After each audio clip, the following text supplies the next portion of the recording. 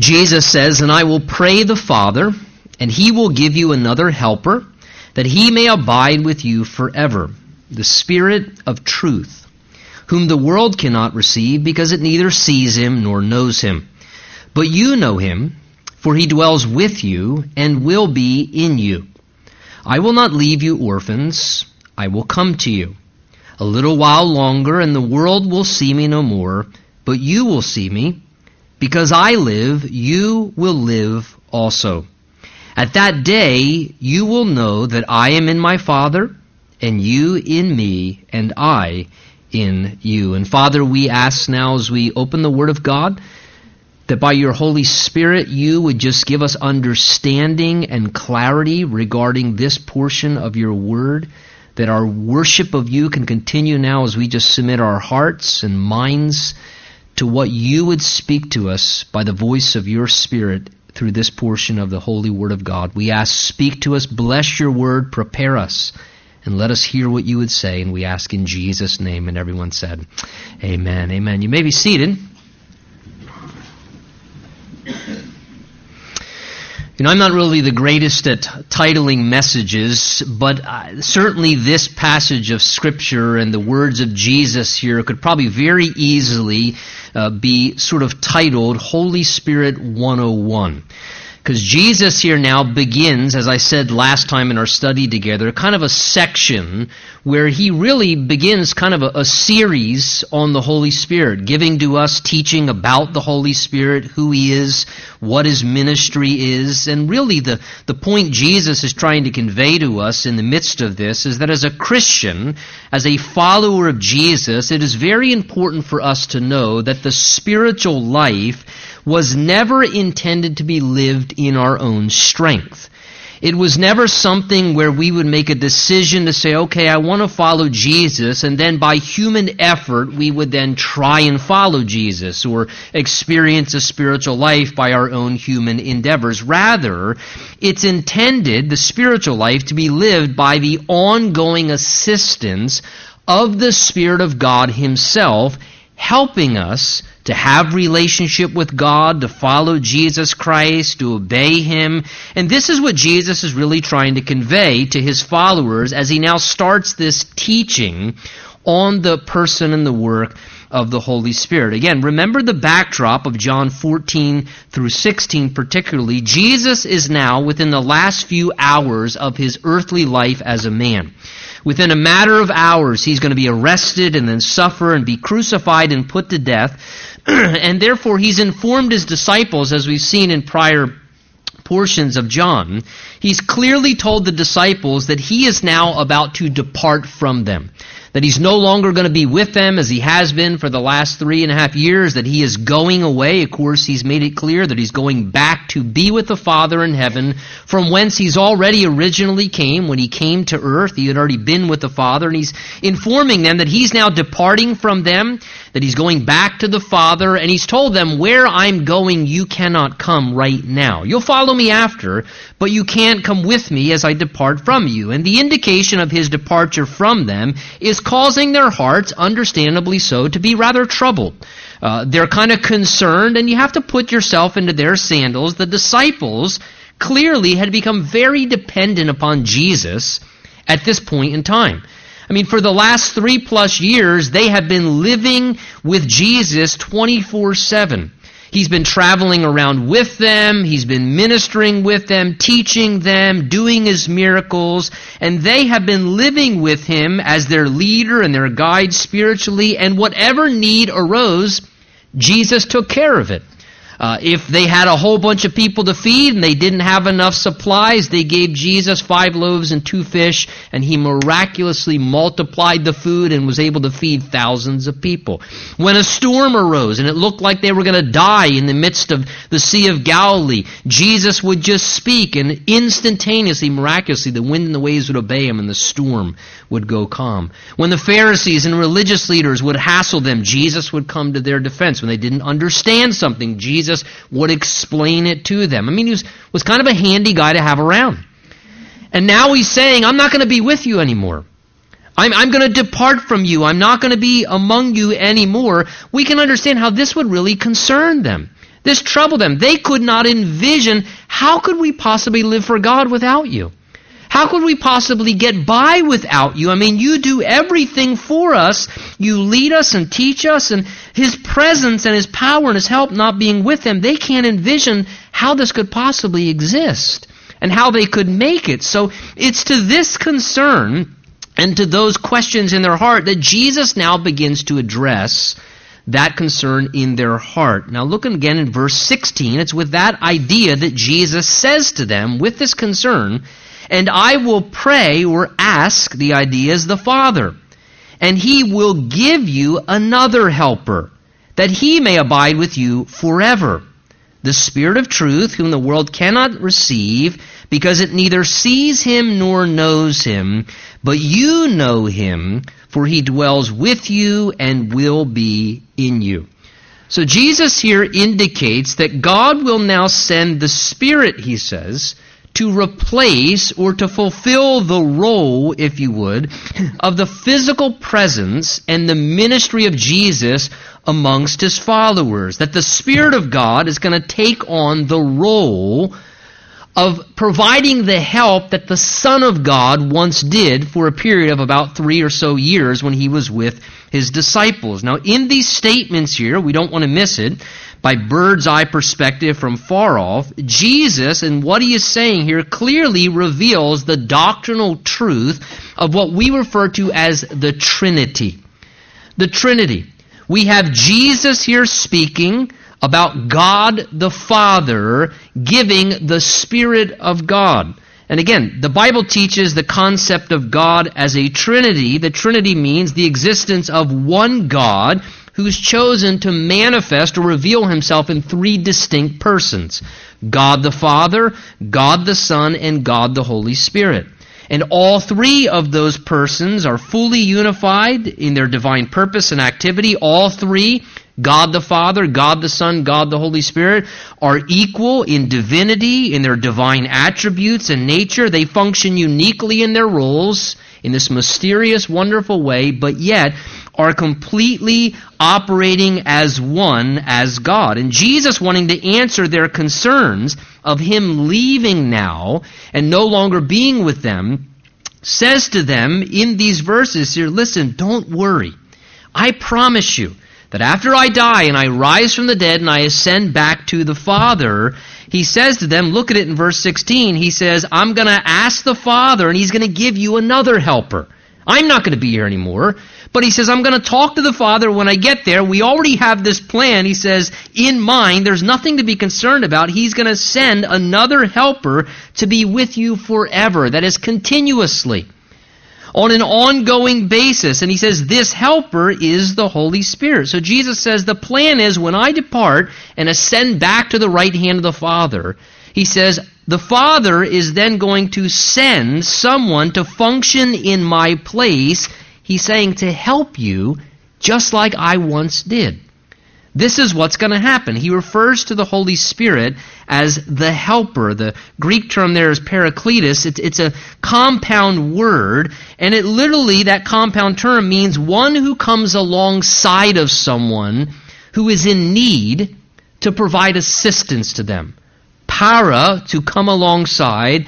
The second part of the term means a helper, a comforter, an assistant, a counselor. So Jesus refers to the Holy Spirit as the helper, one who comes alongside with someone who has need to provide assistance to them in their need. In this case, it's a reference to providing assistance for the help that's needed for the spiritual life.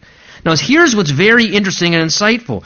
The terms that Jesus uses when He says there in verse 16 that the Holy Spirit would be another helper. Now, we don't pick this up right away in the English, but in the Greek language, which is a much more sophisticated language, which the New Testament was written in, than our English language, they actually had 2 different terms to explain the word another.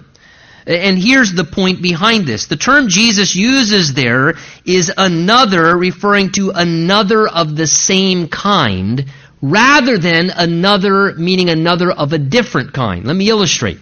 My wife loves these scented candle things. There's a different aroma for not only every room of our house, but about every 3 feet of our house. You can pick up a new scent. But let's say you get one of those scented candles. I buy her one, and I give her that scented candle, and she says, I don't really like this one. No worries, honey. I understand what it's like to shop when I'm shopping for you. Always save you a receipt, babe. Here's the receipt. And she says, I don't like this one. I'm going to go back and get another. That idea is I'm going to go back and get another of a different kind. I'm going to go get another, but it's going to be a different kind, a different scent. Now, let's say that she comes into the house and is there, and she has a girlfriend come over, and she walks through the door, and she says, oh, what is that? Cranberry Crazy Crush? Or, that's wonderful. I love that.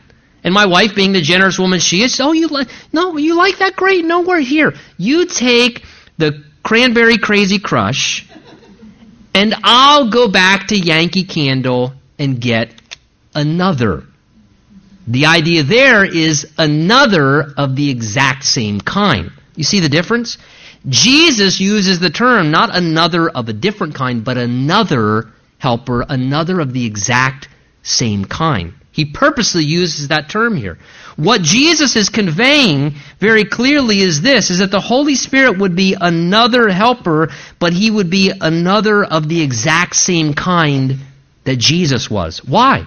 Because he's the third person of the Trinity. And the Father and the Son and the Holy Spirit are all one in divine nature and attributes. Jesus is saying, listen, the Holy Spirit, this helper, he says he's going to be exactly like me. There's going to be no difference, he says. He'll be the same kind of person in every way, no difference, no variation, because he's exactly like Jesus. He's another of the same kind. He's the third person of the Trinity. Now, please take note if you haven't already. This is very important to understand the role and the purpose of the Holy Spirit. Please hear this. The Holy Spirit is a person. He's a person. The Holy Spirit is not a force. He's not a impersonal power like electricity. Don't get this idea in your mind that the Holy Spirit, we got very big into Star Wars once again. And remember in Star Wars, the whole concept was the Force. Luke had to learn how to challenge the Force, Luke. And sometimes people have this idea of the Holy Spirit, that the Holy Spirit is like a force. He's like electricity. And the reality is this. Notice when Jesus speaks of the Holy Spirit, he purposely is using personal pronouns. If you look with me particularly, Jesus says he will abide with you forever. Look at verse 17. Take notice. The Spirit of truth, whom the world cannot receive because it neither sees him, not it, neither sees him nor knows him. But you know him, for he dwells with you and will be in you. Whenever Jesus and whenever the Bible speaks of the Holy Spirit, it never refers to the Holy Spirit as an it. It always refers, the Bible and Jesus himself, to the Holy Spirit in personal pronouns. He, him, whom, indicating that the Spirit of God is a person. He is the third person of the Trinity. In the same way God the Father has a personage, Jesus is a person of the Godhead, the Holy Spirit is a person. That's very important because you can't have a personal experience or a relationship with a force. You can't have a personal experience or relationship with a power like electricity, but you can have a personal relationship with a person, the third person of the Trinity, meaning we can have a relationship with the Holy Spirit even as we do with God the Father and God the Son. And doctrinally, we have to realize that is really important to understand who the Holy Spirit is, not what he is, or not what, kind of the idea of, what is it that the Spirit does? No. Who is the Holy Spirit? And what does he do? How does he operate? This is very, very essential to the spiritual life. Jesus is indicating here this is now the one, the person from the Trinity, who will now primarily be at work among the world and in the lives of God's people. Now notice with the term Jesus uses, the general ministry, you could say, or the overall purpose, if you were to narrow it down, of the Holy Spirit's coming to the follower of Jesus is to help in our spiritual life. If you were to reduce to the most basic terms, what is the role of the Holy Spirit? Jesus calls him what? Verse 16, another helper. In the most basic of terms and description, this, when we think of the Holy Spirit, should be what we understand. This is what his most basic ministry is, to be a helper. He's a divine helper that has been given to us, a part of God who has been granted to us in a very personal way, God giving us a part of himself in the person of his Spirit from the Godhead and the Trinity. He is the one now who has come to assist us in all things spiritual. He is the divine helper who enables us to live the Christian life, which is a supernatural life. We are not supposed to live the Christian life in natural means. The Christian life is a supernatural life. Jesus does not ask us to live in supernatural ways by natural effort of our own ability. Again, what are things that Jesus said? Love your enemies. Forget that. That's supernatural, man. Forgive. Okay, I'm going to forgive. You can't forgive on your own. Are you kidding me? Forgiveness is supernatural. We can say, I forgive you, but true spiritual forgiveness, it's a supernatural thing. Because the human heart doesn't want to forgive and it doesn't know how to forgive. But the Spirit of God gives us the supernatural power to live a supernatural life. He supplies us the assistance, the corresponding help needed, because God knows our human weakness and its needs and its limitations, and so therefore he realizes you can't naturally live the Christian life. It's a supernatural life, and therefore the helper, the Holy Spirit, is the one who grants us this ability. The help of the Spirit happens in so many different forms, so many different ministries does he have. For example, just to mention a few, it's the Holy Spirit who awakens us to the very existence of God. It's the Holy Spirit who quickens us and gives us the ability to have a relationship with the Lord. It's the Holy Spirit who enables me to live a holy life. He is the one who convicts me of sin. He's the one who empowers you to overcome sin. He gives us the power to obey the spiritual commands of Scripture. These are spiritual commands. We can't live spiritual commands in the Word of God without the help of the spiritual assistance of the Holy Spirit. And let me just say, this is one of the things that makes Christianity distinctly different than every other world religion that exists out there. Because they may have a religious or a holy book that says, live this way, do this, follow that, obey that command, but they offer no power. Jesus says, I'm asking you to live this way, to love people, to forgive, to live a holy life. But Jesus says, but I'm a risen Savior, and I'm going to give you the living power of the Spirit of God to help you, to live the way that I'm asking you to live. So the Holy Spirit is the one who works in our lives. He helps us in the way by where He is the one transforming us to be more Christ-like, changing our inward nature. The Holy Spirit is our helper in that He assists us in our prayer life. He gives us discernment. He helps us to understand and follow the will of God for our life. It's the Holy Spirit who aids us in our understanding of the Bible when we read it and when we study it. And it's the Holy Spirit who empowers us for ministry and operates the spiritual gifts. And that's just to mention a few. When you study the New Testament of the different ministries and ways the Holy Spirit helps us, one of His ministries we can take note of even from what Jesus calls Him here, which is this, is to know truth and to avoid error. Do you see how Jesus titles the Holy Spirit in verse 17? He calls Him the Spirit of Truth. The Spirit of Truth.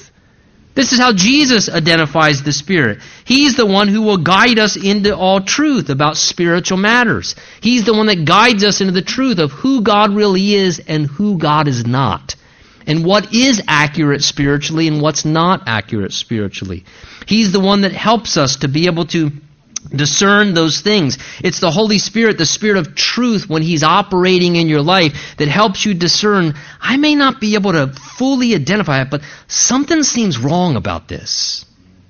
Because it's error. And it's the Spirit of truth that's saying, right, you know what's true because I dwell within you, and that's error. And the Spirit of truth helps us in these many ways to determine what's false, to lead us, to sort out what is true and what's not. And the wonderful thing is, He's like this inner judge that can evaluate everything that's going on in our life and among our life.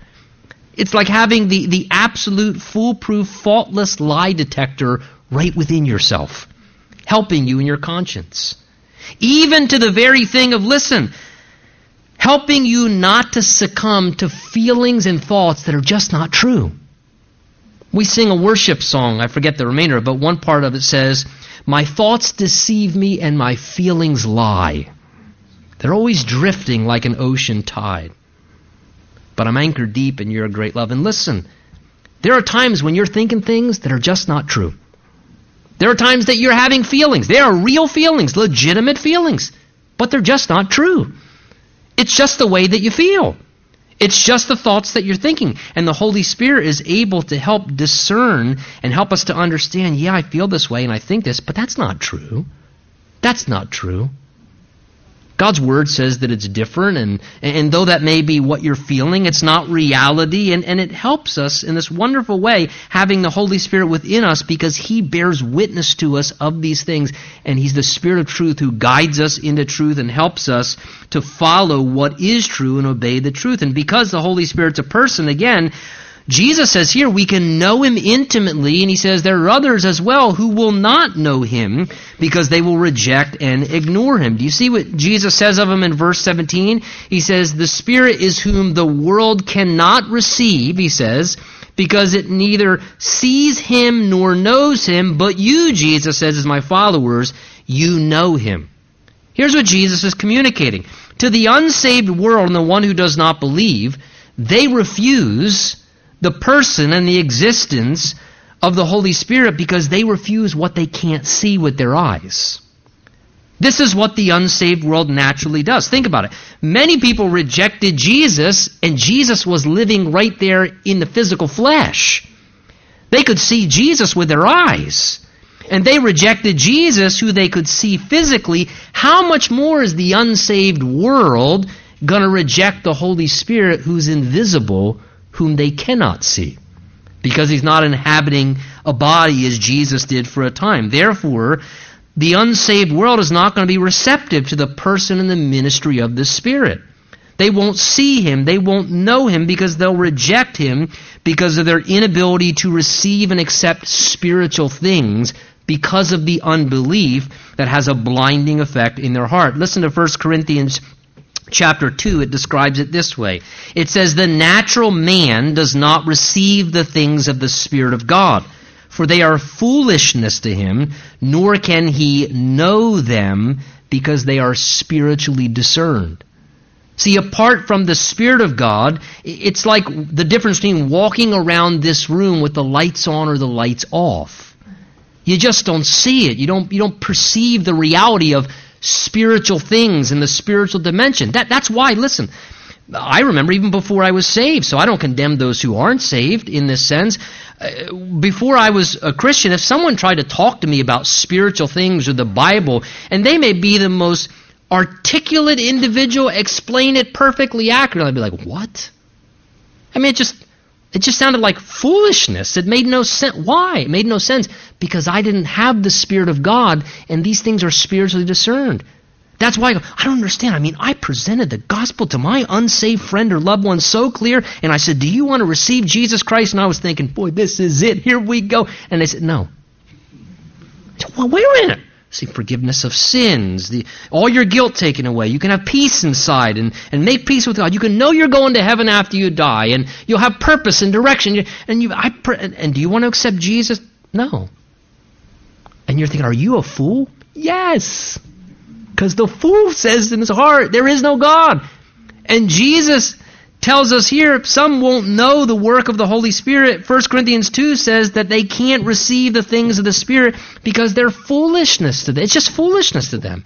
It doesn't make sense because the Spirit of God is not something that they are open to in their life. Now, those who have faith in Jesus become awakened to spiritual things, and as a result of that, we are receptive to the work of the Spirit. That's why Jesus says, you, my followers, you will know him. You will have an intimate sense of an awareness of his existence because of the relationship spiritually that is there. 1 Corinthians 2 says this as well. Now we have received, Christians, the Spirit of not the spirit of the world, but the Spirit who is from God, listen, that we might know the things that have been freely given to us by God.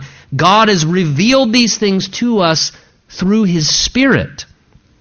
It tells us in Romans chapter 8, the Spirit himself bears witness with our spirit. See, what happens is when the Helper, the Holy Spirit, actually through our faith in Christ, we open the door of our heart and the Spirit of God enters into our life, the lights are turned on inwardly. There's an illumination of the soul, and now the Spirit of God, his Spirit's bearing witness with our spirit in the spiritual dimension, and now we begin to see and understand because the Holy Spirit's revealing those things. So Jesus is trying to say here, listen, this is a reality. The world can't see him, they won't know him, but you know him.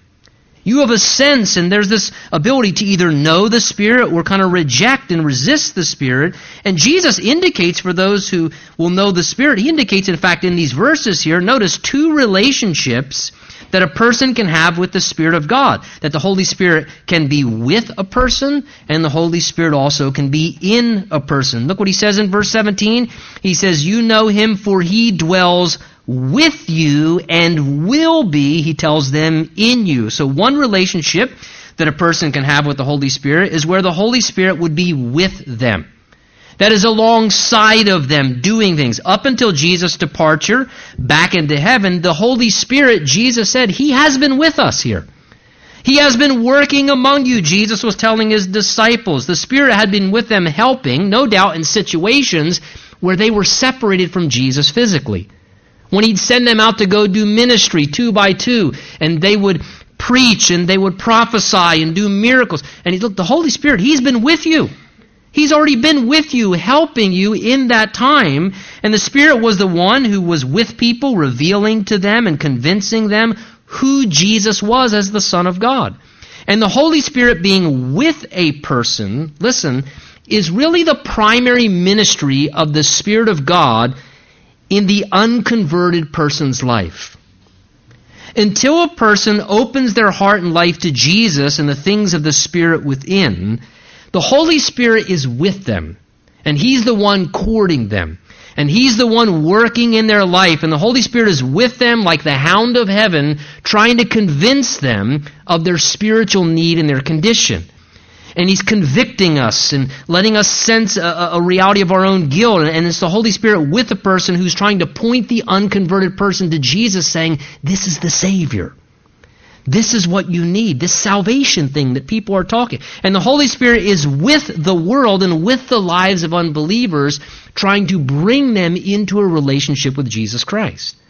But Jesus says here, notice secondly, another relationship that can be had. He says, however, verse 17 to the disciples, and he will be, future tense to them, in you.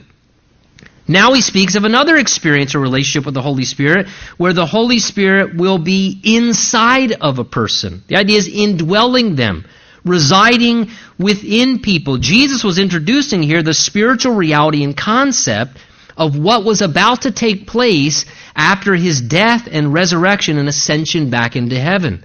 That is, that going forward for the believer and the follower of Jesus, there would now be this availability of the Spirit entering inside of a person.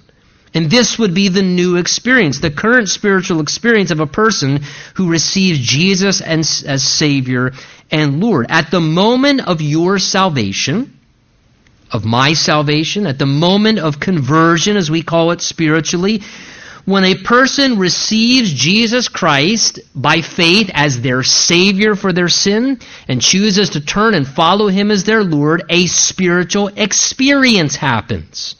A genuine spiritual experience happens where the Holy Spirit enters inside of a person and he actually indwells the person. Their life becomes inhabited with the very Spirit of God. The Helper moves on the inside. This is what Jesus is referring to. The New Testament teaches this spiritual truth for the Christian of the Spirit coming to reside within us. 1 Corinthians 3 and 6 tell us that our bodies are temples of the Holy Spirit. In Romans chapter 8, it repeatedly states that the Spirit of God dwells in you. This is the experience of the Christian, the child of God. And notice Jesus says, not just will the Holy Spirit dwell in you, but beautifully in verse 16, he mentions as well that he will abide with you forever. The idea there is in contrast to Jesus being with them temporarily and then departing. Jesus is saying, listen, the Holy Spirit, he is going to come and dwell you, and he assures them the Spirit will be with them, remain with them permanently. He's going to be with you constantly. He's going to be with you day by day, hour by hour. He's not just going to pay a periodic visit and then depart again. Jesus says, no, he's going to remain with you forever. That when he enters into you at the moment of your conversion experience, Jesus says he will be a constant resident. He will remain within you constantly and never depart, and he will be there with you day by day, hour by hour, to help you in every way in your spiritual life. To grow, to mature, to have power over sin, to live for Jesus, to love people, to do everything that's entailed in serving the Lord. Jesus says he'll never leave you. He's going to be with you forever.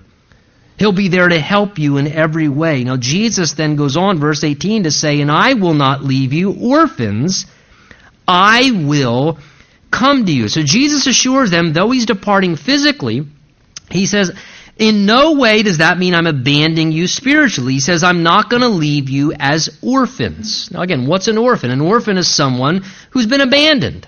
And so therefore they don't have needed help or support or provision or the things that a person needs. So an orphan struggles because they don't have assistance. They don't have someone helping them and someone there to give what they lack and support. They feel alone and helpless, and they're hopeless because they lack support. And Jesus is trying to use this analogy, promising that though he's going away, he says, listen, I'm going away, but I'm not going to orphan you. I'm not going to leave you abandoned and leave you all alone spiritually, where you have to struggle on your own without my presence or without my support. He says instead, rather, look what he promised. He says, I will come to you. He's promising he's going to come back to them. How was he going to come back to them? Go ahead. Through the Holy Spirit. All right, class, 101. We passed. We can do 102. He's going to come to them through the person of the Spirit. The risen Christ, the resurrected Jesus is going to come, and he would not be with them physically anymore as a man, but he would now be not just with them, but within them spiritually, dwelling within them. Listen to how Paul describes it in Romans 8. He says, the Spirit of God dwells in you, and if anyone does not have the Spirit of Christ, he is not his.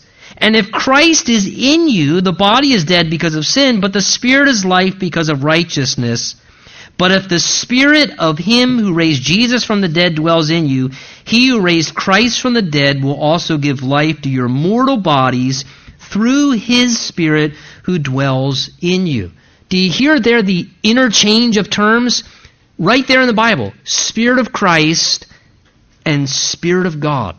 Spirit, the same. Spirit of Christ, Spirit of God. The both being one. And he says the very Jesus who lived in a body of flesh, that Jesus by the person of the Spirit will dwell within the believer to help us and assist us. As a follower of Jesus, how wonderful. We don't have to be fearful or troubled. How am I going to live this Christian life? How am I going to live this spiritual life? You're not going to live the spiritual life alone. If you don't know Jesus and you're not truly following the Lord, please don't, I just can't live like them Christians. I remember thinking that. I'm not going to be a Christian because I don't want to be one of those hypocrites. So that's it. I don't want to. Listen, the Bible teaches that we don't live the Christian life alone. Jesus comes and lives within us to help us live in relationship with him and to follow him. The Bible says to us in Galatians 4:6, God has sent forth the Spirit of his Son into your hearts, crying, Abba, Father. Here's what the Bible teaches. Please hear me. It's the Lord Jesus Christ himself who helps us to live for Christ, to live as a Christian. I don't know how to live as a Christian. Neither do I. That's part of the problem. Sometimes the biggest problem with Christians is we're trying to live the Christian life instead of letting Jesus, the living Christ, live out his life through us. It's almost as if sometimes I wonder if Jesus is inside of me saying, would you stop trying to live the Christian life? Get out of my way. I'm Christ. I know how to be a Christian. Let me live through you. I live within you. My Spirit is within you. And the true reality of Christianity, ladies and gentlemen, is not imitation. What would Jesus do? It's impartation. The life of Jesus has been imparted to us. And we are to yield to Jesus and let Jesus, what do you want me to see? Jesus, what do you want me to say today? Jesus, where do you want me to go? How do you want to use my hands? How do you want to use my feet? My life is yours. This body is yours. My body is now an available physical body to you by your Spirit as you live in me. And this is the beautiful thing that Jesus is trying to convey. Look what he says, verse 19. He says, a little while longer, and the world will see me no more. But you will see me. So, because Jesus would be dying, raising from the dead, and descending back into heaven, again, his presence would be in a different form, if you would. This is the idea again here. He's saying the world, the unconverted without faith, he says, they will see me no more shortly. See, the last time the world saw Jesus, from their perspective and vantage point, was when he died on the cross and they buried him in a tomb. And because of unbelief, they no longer have any perception of the life of Christ still existing, and of the presence of Christ still being at work because of the existence of the spiritual and eternal dimension. The world no longer sees these things because the world doesn't perceive what is spiritual and eternal, because when a person will not believe, they are blinded to spiritual and eternal realities. They don't see the dimension of the Spirit. They don't perceive the reality of the existence of Christ and the ministry of the Spirit of God. Jesus says, however, here that his followers, look what he says there, will still see him. He says, but you, though the world will see me, but you, my followers, you will see me. See, they would still see Jesus because faith sees the invisible. Through the eye of faith, they not only saw Jesus after he rose from the dead when he appeared to them in glorified form, but the believer continues to see Jesus through the eye of faith. Those who have faith have an awareness of Jesus' life and the presence of his life, even though he is now departed from this earth physically as a man.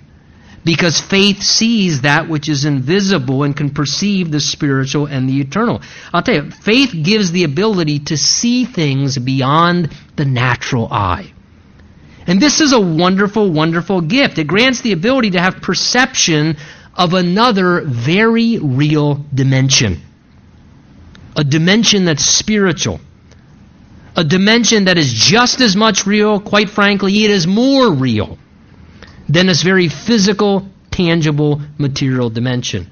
A dimension which is spiritual and eternal. The Bible says in 2 Corinthians 4 that followers of Jesus do not look at the things which are seen, but at the things which are not seen, the things which are eternal. Paul says in 2 Corinthians 5 that as Christians we walk by faith and not by sight. And can I just say how wonderful, how wonderful it is to be able to live by faith and to be able to see the Lord. To be able to see the Lord, not with the natural eye.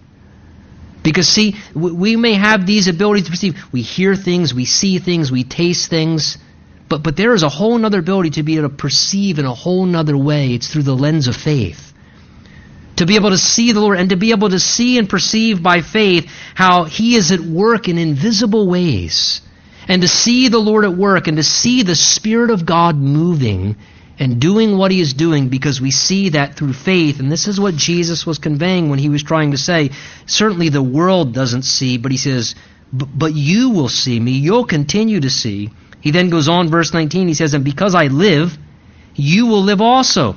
And at that day you will know that I am in my Father, and you in me, and I in you. So he's indicating here this unified or shared existence or experience that will take place between him and his Father, and now he includes us even as his followers.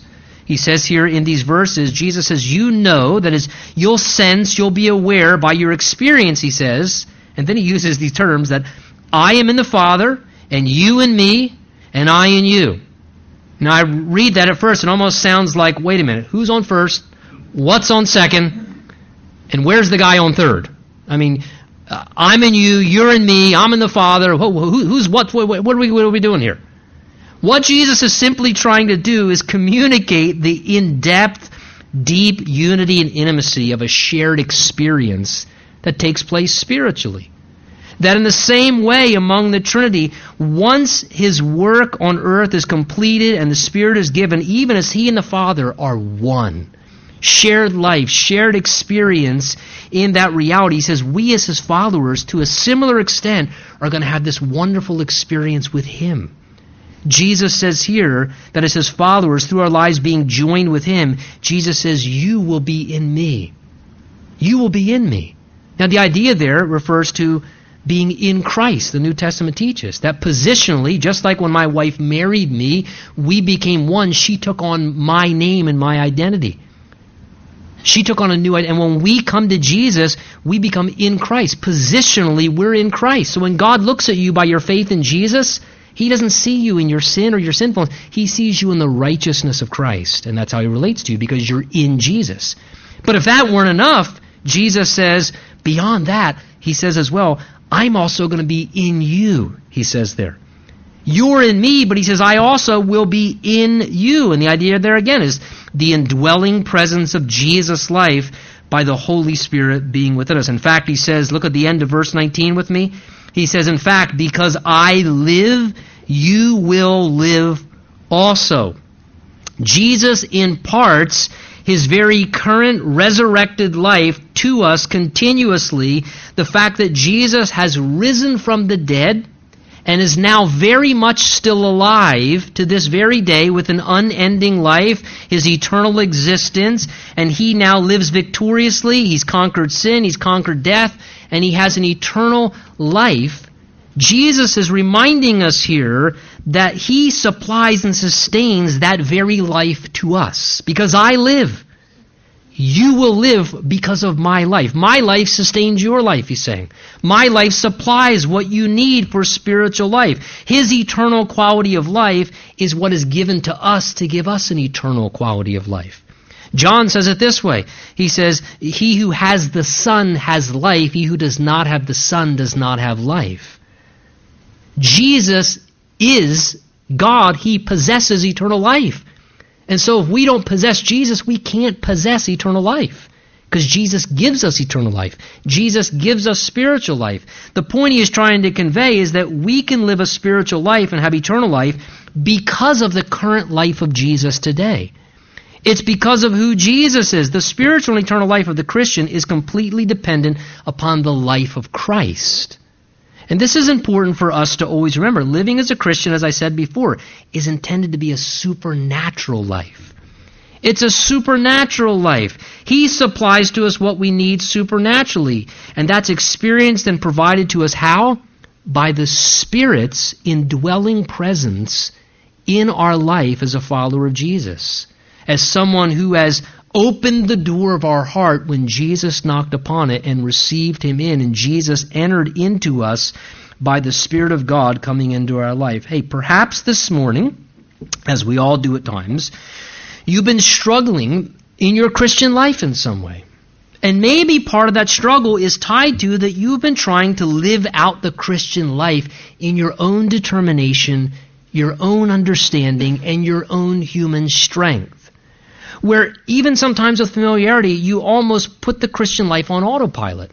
And you think, I know how to do the Christian life. You say the prayers, you read the Bibles, you go to church, you say the link. And you're finding you're struggling in the Christian life because you've reduced the Christian life to religion.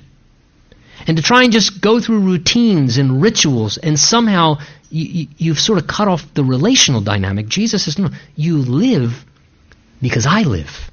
It's my life imparted to your life. That's why Jesus is going to say in John chapter 15, you need to abide in me. And He says, apart from me, you can do nothing.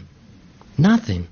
We need to be receiving from the life of Jesus for the spiritual life. And this week ahead, may we be more conscious and aware of the reality of the Spirit's work And the Spirit of God trying to be our helper, to assist us supernaturally to be empowered to live a Christian life. And again, let me just say this morning, if you're here, and I don't know the condition of everyone's heart, but God does, you cannot be a Christian apart from Jesus Christ.